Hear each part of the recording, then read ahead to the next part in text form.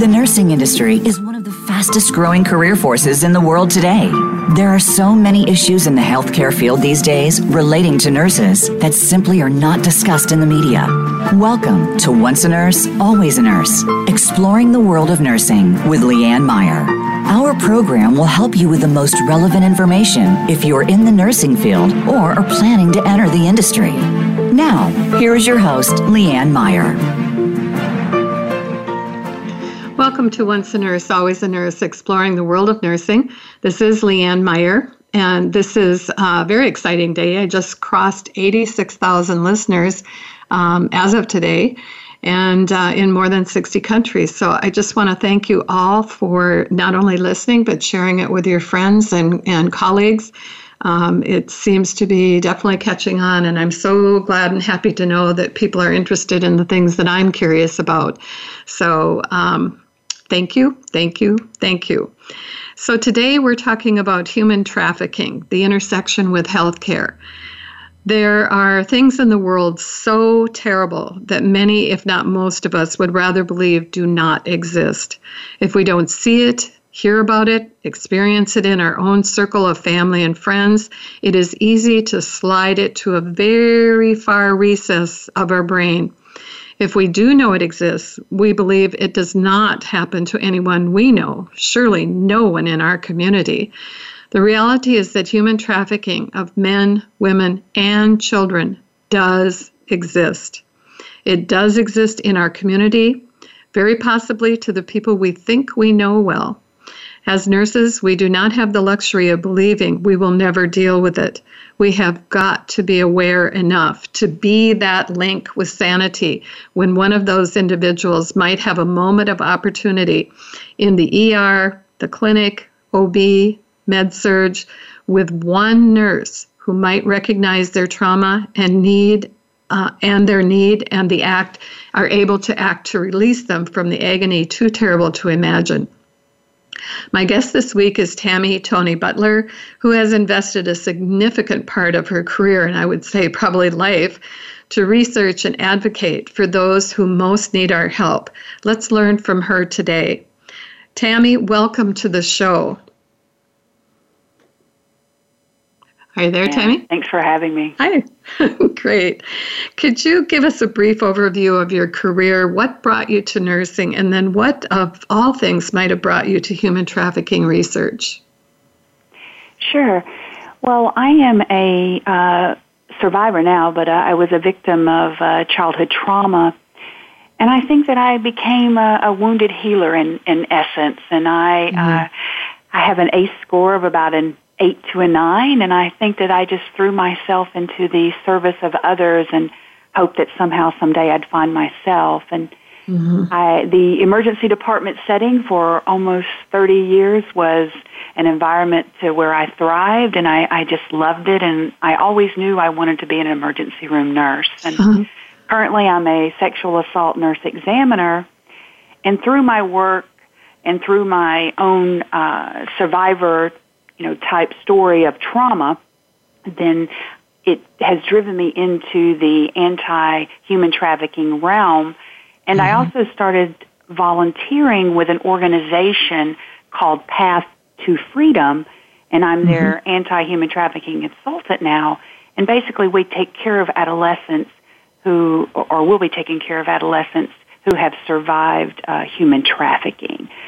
So what I do is go around and advocate and educate for all those who do not have a voice. Could you talk just a little bit about what the ACE score is? I am familiar with it, but I think there are a lot of people that probably would not know what that is. Yes, that's adverse childhood experiences. And on our next show that you and I are going to do, we're going to kind of delve into that. But that can be, and I will share a little more of my story. I don't mind, because I have, through my faith, I have totally, completely been transformed back to an innocent child of God again, and I'm just so grateful. I was about 4 or 5 when I was sexually assaulted for the first time, and then that was by more than one individual. And they've found that childhood trauma, any adversity under the age of 18, can influence behaviors and things as you go forward.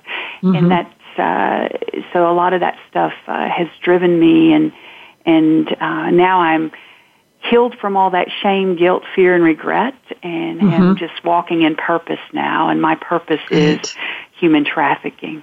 Mm-hmm. It's so wonderful to take something that seems like poison and turn it into medicine.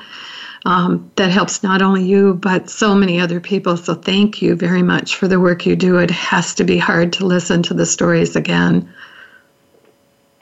Yes, it is.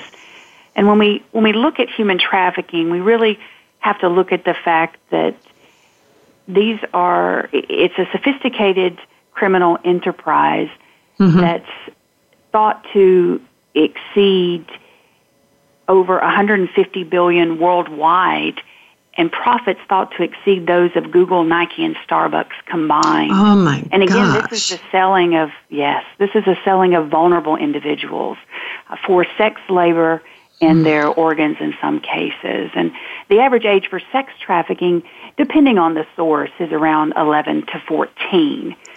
So these are our children that are being victimized. And the traffickers, and I'll use the term predator or controller, they are preying off of the vulnerabilities of certain populations of individuals. Like, are you thinking age? Are you thinking race? Or what are you thinking of certain individuals, certain populations? Human traffickers, Leanne, human traffickers do not discriminate. They prey on anyone. All socioeconomic classes are at risk. And then there are certain clientele that have a greater risk or a greater vulnerability. And there are certain root causes, I like to say, of human trafficking.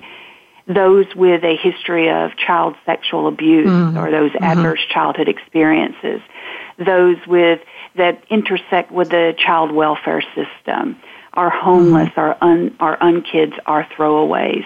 Our indigenous populations, our women, indigenous women are at a high risk of being victims of sexual exploitation. Also our LGBTQ community that are struggling with gender identity issues. Those that are a lot of our runaways within 48 hours of running away from a horrific environment at home, then they are forced onto the streets, and they are resorting to survival sex in some ways, and they're being picked up by a trafficker within, like I say, within a couple of days. I recently heard of a young woman that said that she had left home at 13 because it was safer on the street than it was at home. And just what you're saying just strikes me as seems impossible. That's a sad reality to a lot of children. And every year, about 300,000 are at risk of being succumbing to a trafficker. And there's, according to the National Center for Missing and Exploited Children, 2018 data of the roughly 23,500 runaways reported in the U.S., 1 out of 7 was likely a victim of child sex trafficking. Wow. And another staggering statistic is 88% to 90% were in the care of or in the social services system when they were trafficked. So they're being trafficked out of the juvenile justice system. Yeah. Actually, that had happened to that particular individual, too, that she was abducted from supposedly a safe house and, held for many, many months, escaped, and then somehow or another ended up back. So that just, I can only imagine what devastation that does to an individual to be in that kind of a situation, have enough gumption to get away, and then be pulled back into it. Talk about how many traffickers are there? These numbers of people being trafficked is just mind-blowing. Is it a small group of people? Is this a large group of people? Well, it's actually data that I have on that. I'll start with the ILO. The ILO, the International Labor Organization, 2017 data says that 40.3 million people are victimized through modern-day slavery worldwide. And 29 million were women and girls, and almost 5 million were victims of forced sexual exploitation. And when we talk about labor trafficking, 20.1 million people are forced into labor trafficking worldwide.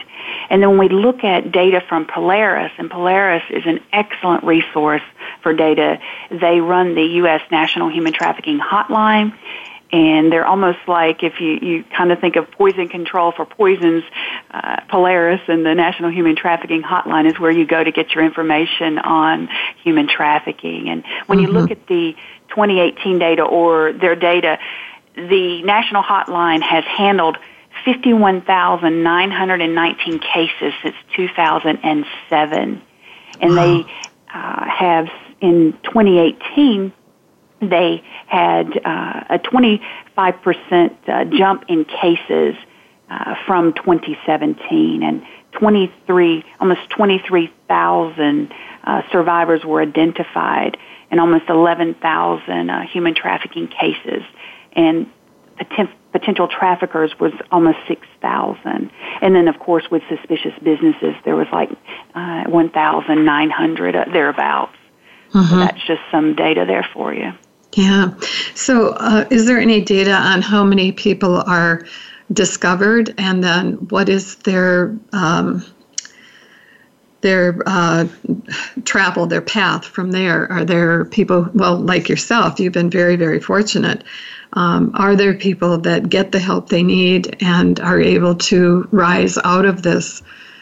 Or is it something that is just forever in your life and impacting you? Well, when we look at human trafficking, we have to look at some of the root causes, and let's back up a little bit and look at vulnerability.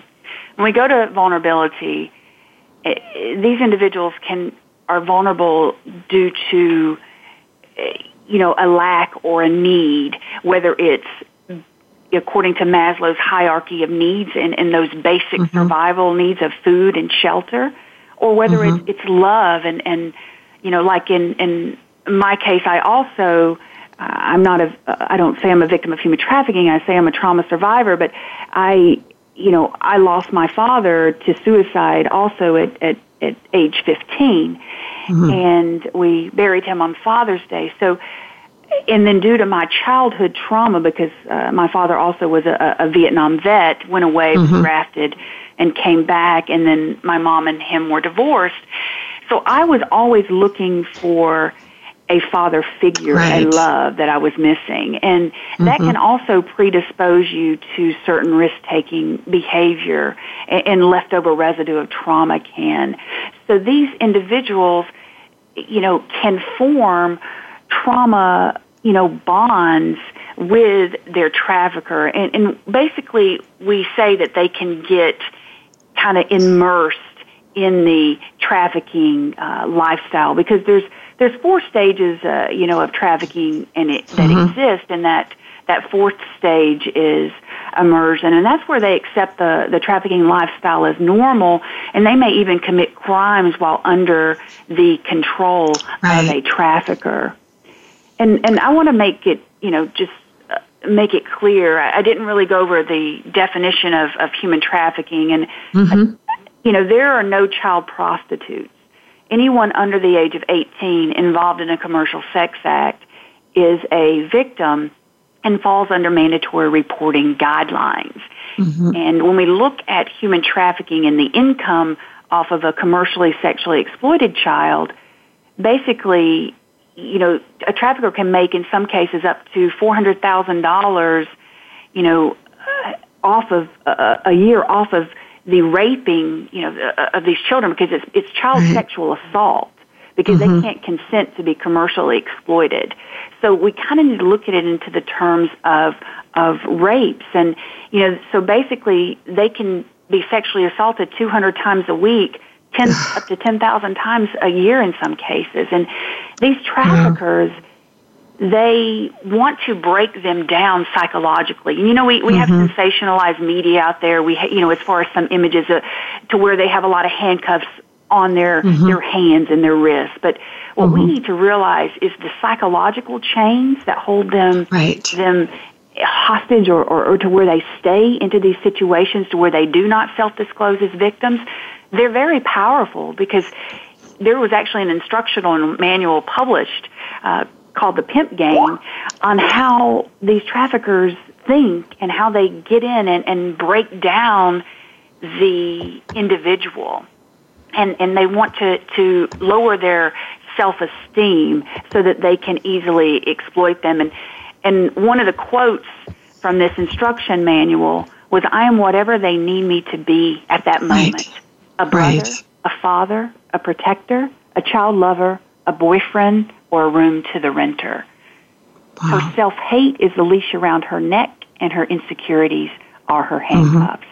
And so they play on these psychological or this low self-esteem, and they seek out these individuals, and they're grooming them off of social media. And we really need to talk about, that piece of it as well, and how technology is playing a role in the recruitment of these individuals. And Thorne, in partnership, with Dr. Boucher, published a study in 2018 that found that 55% of domestic minor sex trafficking survivors who entered the life in 2015 or later met their trafficker for the first time using a mobile app, website, or by an online text message. And 63% of traffickers use online platforms to potentially groom vulnerable victims. And when you take that a step further, Pew Research Center found that 95% of teens have access to a smartphone, and 45% are all online all the time. And the average age a child gets a cell phone is age 10. So much like we educate on seatbelt safety, helmet safety, and car seat safety, we have to educate on the risk that social media and online and games are posing to our youth. Sure. And, sextortion is another term the FBI uses for coercing an unwilling partner into a sexual act.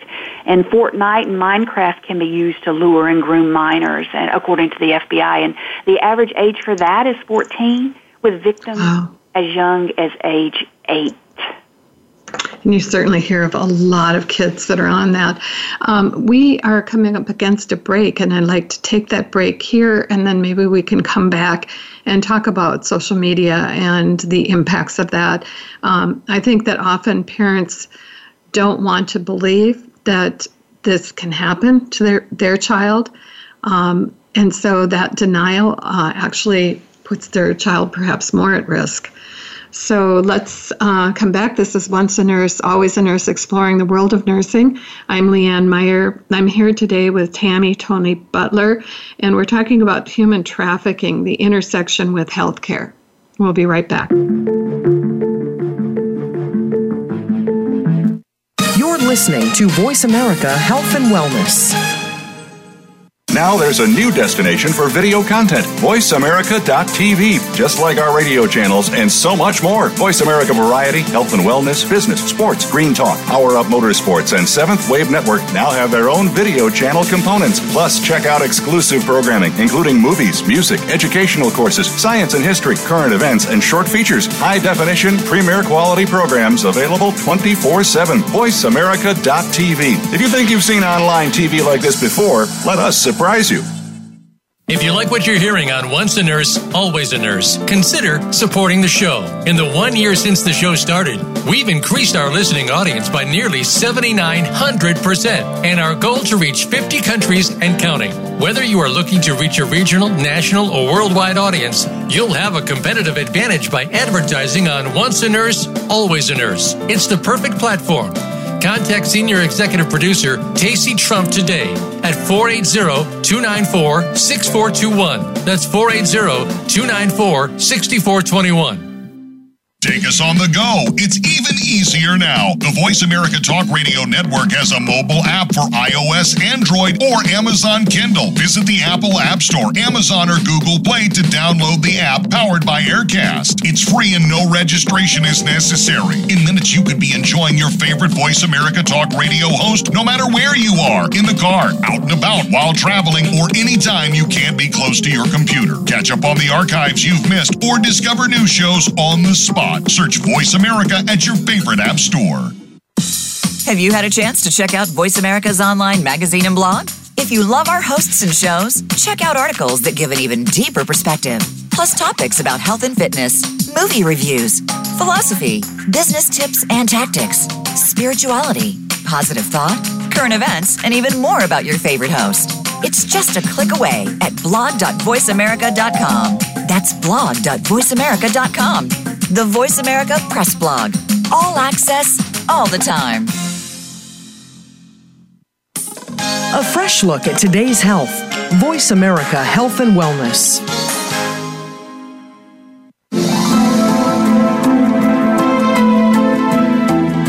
You are listening to Once a Nurse, Always a Nurse, exploring the world of nursing with host Leanne Meyer.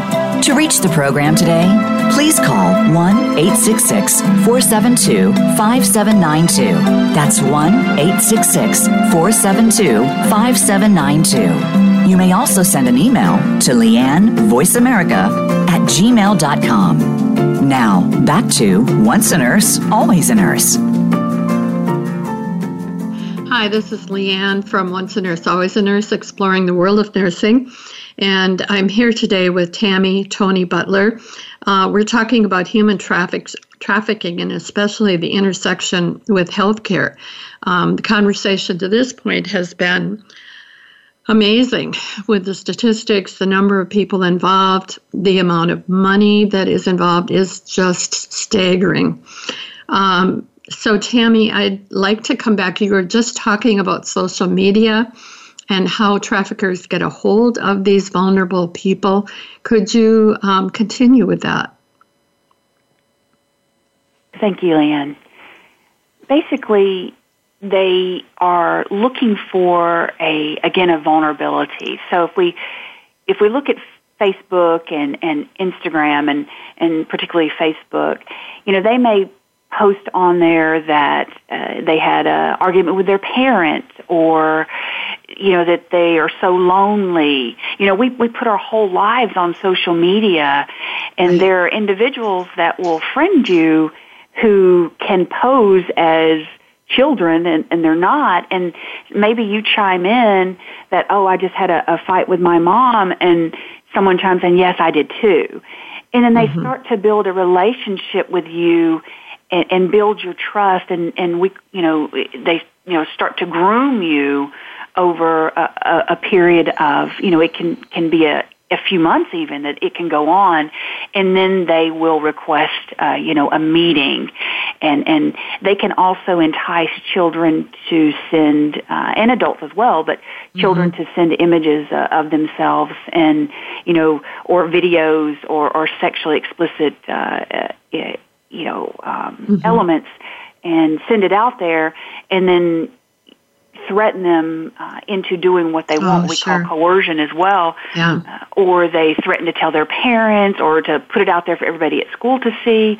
So there's ways that they're doing that, and parents can be armed with the knowledge to educate their children and learn what apps are at risk and how to go through their phones and talk to them and let them know, never check in, where you're going, because if you check in, maybe you're going to an event, maybe you're going to the Starbucks, and you're saying that you're there, and they already know what you look like because they have an image, they have your everything. We put all of our life on social media or Instagram and things. So, and as far as gaming, they are going into some of these games, and they are messaging, and they're messaging even through Facebook Messenger, and they're building a dialogue with a child or an adult who's vulnerable, who's wanting a relationship, and who is wanting that, cute guy, that Romeo pimp that they don't know is a Romeo pimp, to come in and speak to them. And they want to fill a gap or a void, much like a lot of us did and do in our lives. Sure. And that's why we gravitate to social media, because we want people to like on our posts. We want people to know what's going on inside of us, and we don't feel so alone and disconnected. And personally, I think that it can make you feel more disconnected, but that's another show and another conversation. Right, exactly. So you kind of get sucked in and then realize it isn't, you have to keep upping the ante to get the same feeling of connectedness, and it really doesn't give you that at all. And I'm sure that drugs must play a factor in this also. Oh, yes, absolutely. Substance use disorders is another vulnerability factor. Traffickers are notorious for using opioids and benzos and methamphetamines as a means of coercion, to get these individuals to submit to being sexually assaulted 20, 30 times a day. Or they are preying on the vulnerability of an individual who is struggling with an addiction. And, they're even going into Alcoholics Anonymous and Narcotics Anonymous and other support groups and recruiting out of those environments. Wow. They're actually going in and offering a place to sleep for someone, or getting checked in themselves as if they're having an addiction problem, and they're again forming a relationship and a bond, or they're offering, let's go to this party, and they're offering them drugs, and then they get them into a debt bondage situation. So, there are people out there that feel that human trafficking is fueling the opioid crisis, and vice versa. And now when we kind of segue in and look at, now we know it's happening, and what do we do? Before you go on, Tammy, I just want you to mention again, you mentioned Minecraft as one of the games. What are some of the other games that are used just for the benefit of parents and families? There is excellent information on the website, even our website. Or on our Facebook pages and things, we have shared the information. And I'll be happy to email anyone any of these flyers that we have that we hand out. And some of these that we have to look at are Keek, K-E-E-K, and I may not pronounce these right, Whisper, Snapchat, Tumblr, Yik Yak, WhatsApp, Poof, Twitter, Tinder, Vine, Ask FM, and there's just many different ones. And if you search the internet, or if you go on LinkedIn and look at our LinkedIn, Facebook pages, or you'll be able to see that we've shared these documents. And again, I'll be happy to email those out to anyone. And then let's go on then with, once we know this is out there and it is a major problem, then what? Well, I look at it like this, almost like we're at a war, and a war on our children. And again, there's trafficking for labor, and there's trafficking for organs, and boys are trafficked, girls are trafficked. I just want to focus right now when we're talking about sex trafficking, and but much like in the 1980s when HIV and AIDS started to emerge, and in the early 1990s when HIV and AIDS deaths soared, gaps in identification and prevention and treatment of patients were noted. People were dying. And as a healthcare community, we knew we had to change the way we do business in order to service this specialized population of clients so that we could improve health outcomes.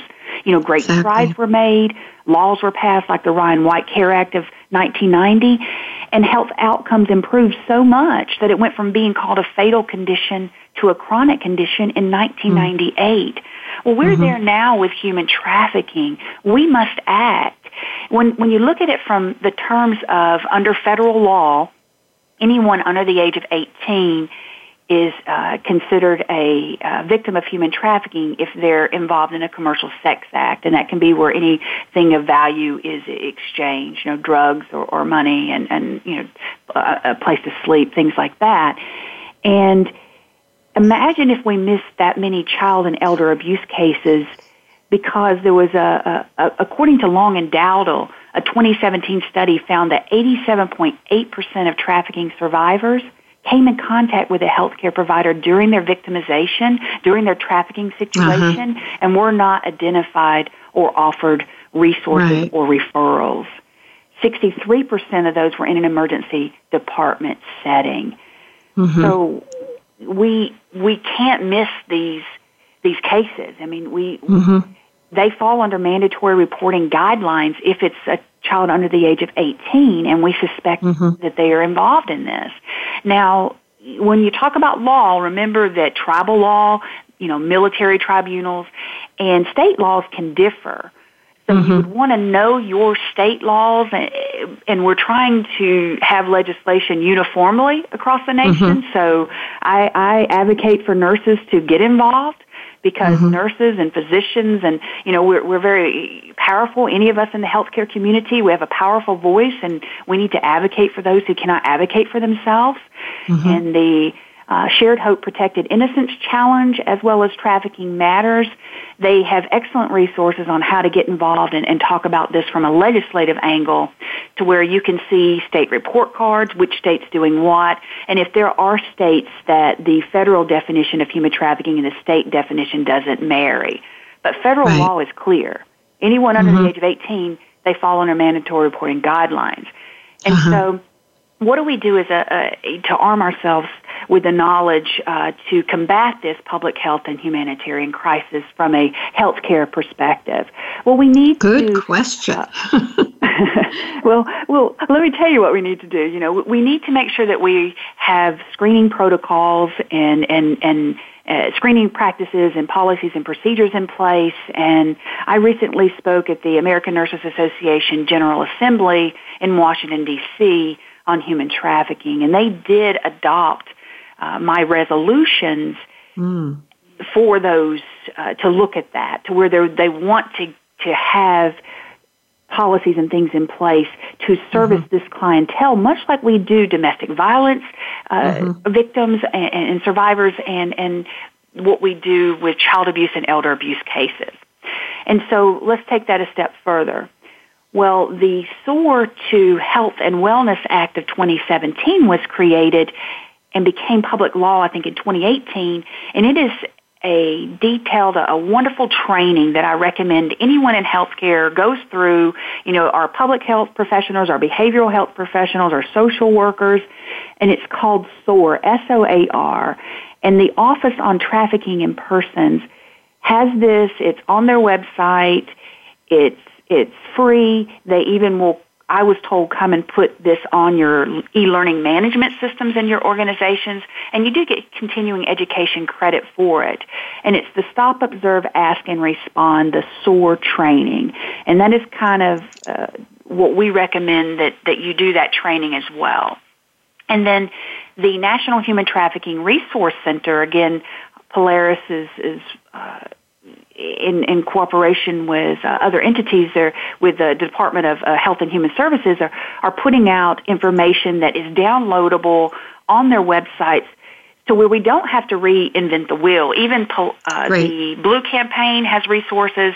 Dignity Health has excellent resources and a PAIR tool, and the Heal Trafficking with Dr. Hannah Stoklos. A lot of these individuals have done amazing work, and you can search and you can find examples of human trafficking protocols, things to look for and to implement, so that we can better service this population. Because you don't want to screen unless you have something in place to act, because that can make nurses and physicians and folks feel powerless. And what we want to do is empower our healthcare community, empower our victims. And victim is a legal term. We like to use the term survivors, because they are surviving while immersed in their trafficking situation and after, because they're just heroic men and women who are just suffering horrendous acts, and I just think are just fearfully and beautifully and wonderfully made, and that we really need to reach out and try to identify them. And let's get into how we kind of do that. Okay. So we do that well, first of all, let's be clear. We need to think about safety. If you would never want to confront or speak to a person and about human trafficking, and kind of ascertain or ask questions and screen in front of a potential trafficker. So unless you can get them alone and into a safe location, you and have a clear separation policy in place, you would not want to start with this line of questioning or screening questionings, because anyone that comes with them, no matter what sex they are, no matter their age, could be a potential trafficker. And women, quote, bottoms that we talk about, that's a term used, they can, be part of this trafficking situation, and they may bring them into the healthcare setting. And, and why are they coming into the healthcare setting? They're coming in for psychological complaints, substance use disorders. They may have be on involuntary holds to where they have some type of suicidality. And there's other intersections that I'll talk about in a few minutes that we can get in there and explore with them as to how. And going back to the safety angle, I kind of went off track there just a second. You want to also make sure that no one that comes with them is allowed to translate, because you have to get them alone and have your own translator with them if they do not, if they need that, if there's a language barrier. Sure, you can say hospital policy or whatever else that you need to say. Yes, you will be in your separation policies as to how to do that. You would always want to conduct your assessment in private, and you would want to remember what I talked about these psychological chains, because a lot of these individuals are coming in with signs of complex PTSD or complex trauma, toxic stress, and they're having somatic complaints, which is where there's no organic cause, but there's pain or fatigue or abdomen pain or functional GI symptoms, we call them.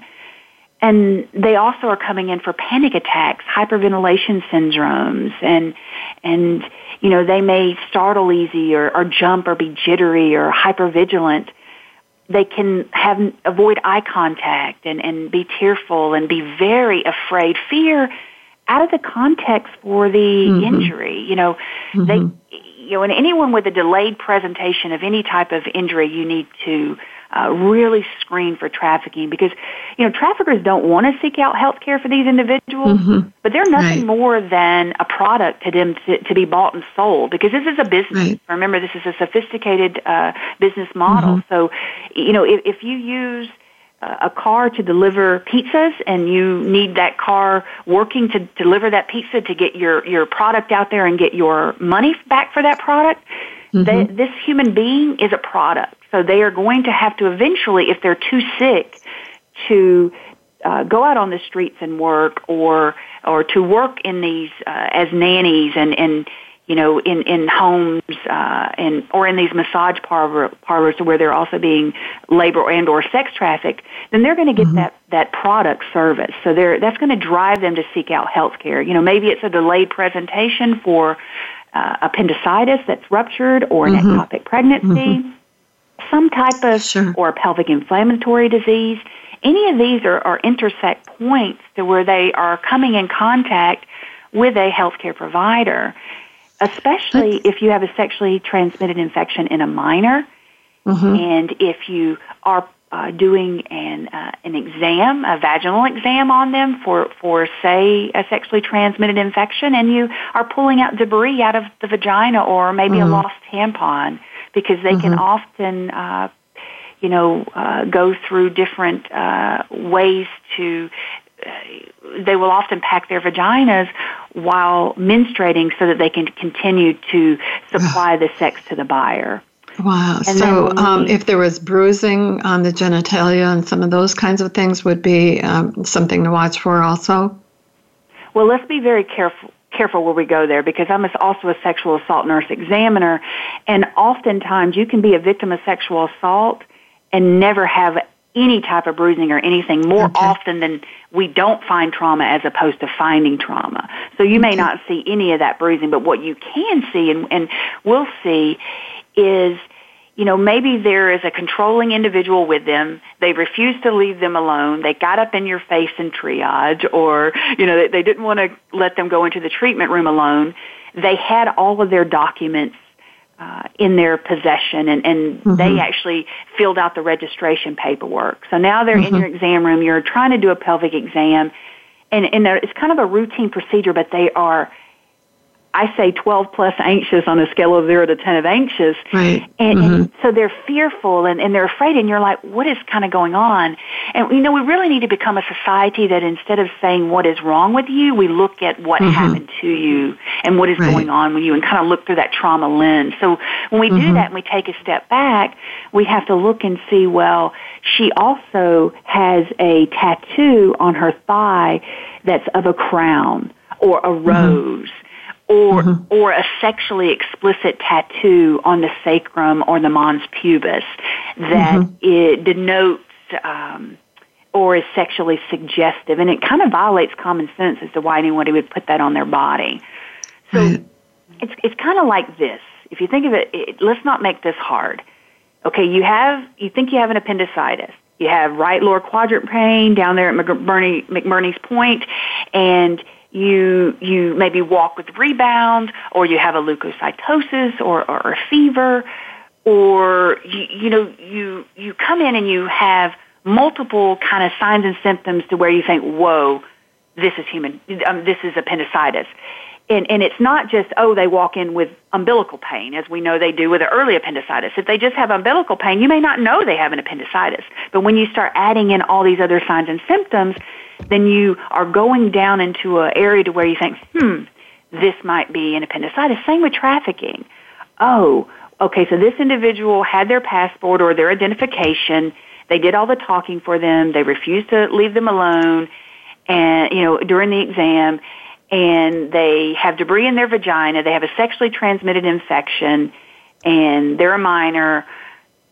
All these things start to add up, and all these little alarm bells are starting to go off, and they're very fearful. So when you see these things, and another thing is they can have multiple cell phones in their person, and I don't want to miss not saying that. So a sign of sex trafficking can be that an individual has more than one cell phone, and we want to be very careful that no electronic devices go into the treatment facility when you're screening for trafficking, because the trafficker can be listening in, and they can be on the other line or forcing them to video the entire experience and play that back when they get back home, because they can come in unaccompanied but still be under the control of a minor, of a trafficker, excuse me. Right. Right. Well, this is all very helpful, and I'm sure anybody, what I often hear from nurses is when they're working in one particular area, they're saying, I'm an OB nurse, I don't do psychology. I'm in OR, I don't do psychology. What do you say to nurses who are saying, this isn't my job? Okay, well, this is what I have to say about that. I always have a lot to say, by the way, if anyone that knows me. So basically, let's take our OB nurses. Let's take labor and delivery and NICU, per se.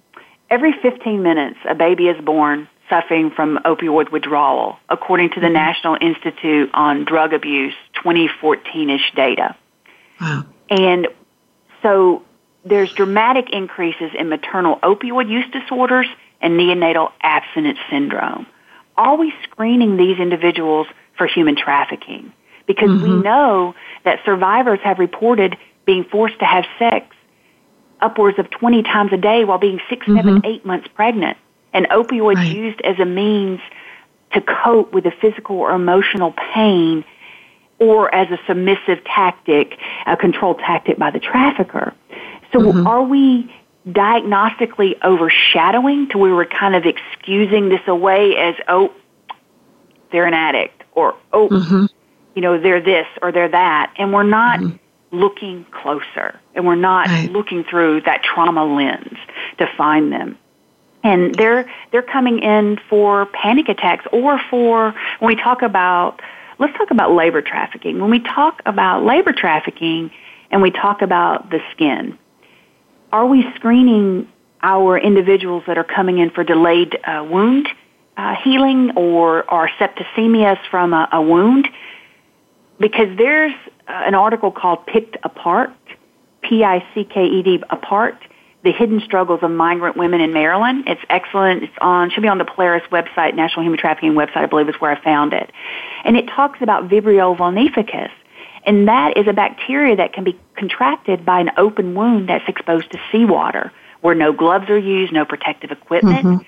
And these individuals are forced to work long hours and labor and I don't know about crabbing, so I'm going to say shuck a crab, and that's probably not even right, but you know what I mean. They're getting these crabs prepared, and they're getting cuts, and they're not getting them treated. They're maybe not getting them sutured, and they should, and they're being forced to work with these open wounds without gloves, and they can have these systemic infections that they come in that can be 50% fatal. And so we need to make sure that we're screening that and looking at, their skin, and also screening them, looking for cigarette burns or signs of torture or infected puncture sites from intravenous drug use and cellulitis. Are we just admitting them upstairs and giving them, IV Vanco, or are we actually taking the time to look a little deeper and ask some of these screening questions? And, and these screening questions can be done as you're building a rapport with them. This is not going to be a go in quick and then disclose. A lot of times these victims do not self-disclose. So it takes a while to warm them up. With them. Tammy, we do have a caller calling in, and I would like to bring him into the conversation. Understand his name is Blair Corbett. Yes. Hi, how are you? Hi, Blair. So nice to talk to you. Tell us about what you would like to share. Well, first of all, I'm very impressed, Tammy, with your breadth of knowledge on the subject. It's phenomenal. I'm so excited that, Leanne, you have this on the show. I have an organization called Arc of Hope for Children, and we have been just involved in caring for people that have been through child abuse and trafficking for years, and just as lay people who have a passion for this. And so I just really appreciate what you're doing and what you're talking about. Oh, thank you. I'm glad that you mentioned that. And I appreciate you, I tell you. Do you want to say more, Tammy? Yes, thank you. Yeah, go ahead. Go ahead. No, you go ahead. I just want to say to you that what you're doing is amazing and helping to deal with that root cause of human trafficking, which is the childhood trauma, the sexual trauma, a lot of the things that we don't want to talk about as a society, which is going to be on this part 2 of our show in a few weeks. And I'm just applaud you. I applaud everything that you're doing. And we need more safe houses, safe harbor homes that are dedicated to doing what you're doing. And I'm asking all nurses and all healthcare providers to get involved with organizations like yours and volunteer and help, because we bring such a holistic approach to healing to things, and we can really help you guys. And I know how desperately you need help. And go ahead, tell more about your organization. Well, what we're doing, go ahead, Leanne. No, I just wanted you to continue. I'm sorry. Say what it is that you do for them and how can they get a hold of you. Yeah, what we are doing is since my wife became disabled 10 years ago now, we stopped our plan of trying to house children that had been through abuse, especially trafficked children, and children actually found us online because I'm very adept at the internet. So we were everywhere, including MySpace back in the day. And we had young people that were, I know you don't like to say victims, we'll say survivors of trafficking and horrific things that were safe now, but they didn't have anybody who really understood what they were going through. It was as if people felt like they were safe physically, so that must be they're okay now, and they were far from okay. Right. So what we've done is we've built a site now where we can provide survivor support, just more like a mentoring site. We don't provide counseling or that, but coming arm in arm with them and then connecting them with resources locally where it's needed, where it's possible, and it's phenomenal what's been happening that way. Well, that is so huge that you're filling that gap in service, and that is just huge. And I'll say, I'll tell a little bit more of my story. I was a victim of trauma and had all that shame, that fear, that guilt, that regret, and carried that with me. I had insomnia. I had all those things that go along with it. That inner critic that would never stop. That that just that profound shame, and I couldn't sleep or anything. And it was only about a year and a half ago, I think, that I transitioned from innocent child of God to victim, torture, abuse victim there, and lots of bad stuff happened, back to innocent child of God again, and being that innocent child that lays in the field and looks up at the stars and has hope, dream, and a purpose, and I am completely whole. And the reason that I did that is because of Path to Freedom and Anna Stevenson and their vision of leaving banking and opening up a safe harbor home and a safe house to where it's a designated center for hope and healing. And literally I was painting the outside of the house, and I started to heal, and I started to be able to speak the unspeakable language of trauma. So there's so much truth in what you're saying, and having that safe mentoring. And Dr. Vincent Folletti of the original Kaiser study talked about he just put out another article in 2019 and talked about if we just listen, by implicitly listening and create an environment where people can speak these dark, deep secrets, there's so much healing and power in that. And I just applaud your efforts, and we need more of you. Thank you so much. We have just a couple of minutes left. Blair, is there anything you would like to say in a minute that you want people to know? Well, I'd just like to say we're Ark of Hope for Children. We're our support site. The removingchains.org is where our support site is, and we could really use support. We have been trying to provide a better chat experiences for people who are coming internationally. We have helped people all as far as away as South America, Australia, you name it, and we really need to be able to beef things up so that we can help people in their languages and that. Absolutely. So, please contribute. Anybody who has heart for this, please contribute. Yeah. Definitely is needed. Yeah, because they need help. Tammy, in just a minute, is there anything you would like to say as a last thing? What do you especially want nurses or healthcare people to know? I just want them to know that I consider this a call to action, because after today, you can no longer say that you do not know this is a problem and that this is a crime against our children. Right. And we must act. And as healthcare providers, we may only be able to plant the seed, especially in adults. That's what happening to them is a crime and not their fault.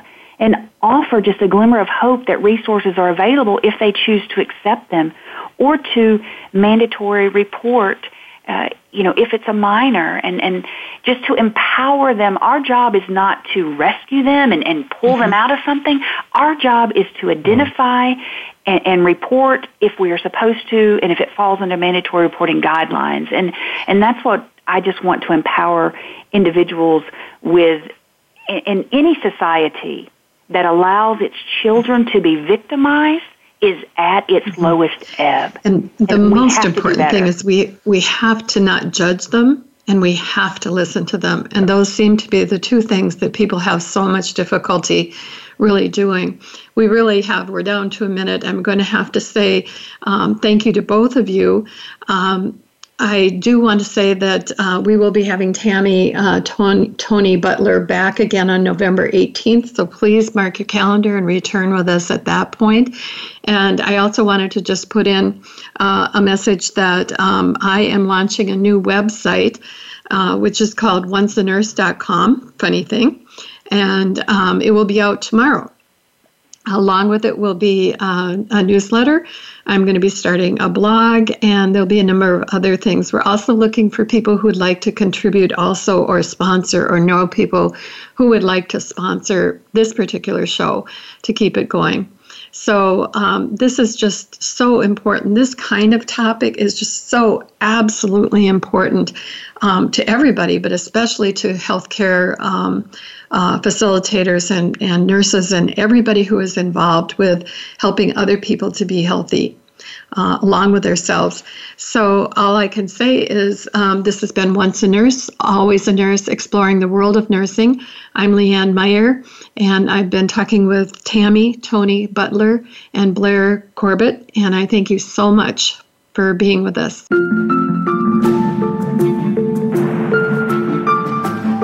Thank you for listening to Once a Nurse, Always a Nurse, exploring the world of nursing with your host, Leanne Meyer.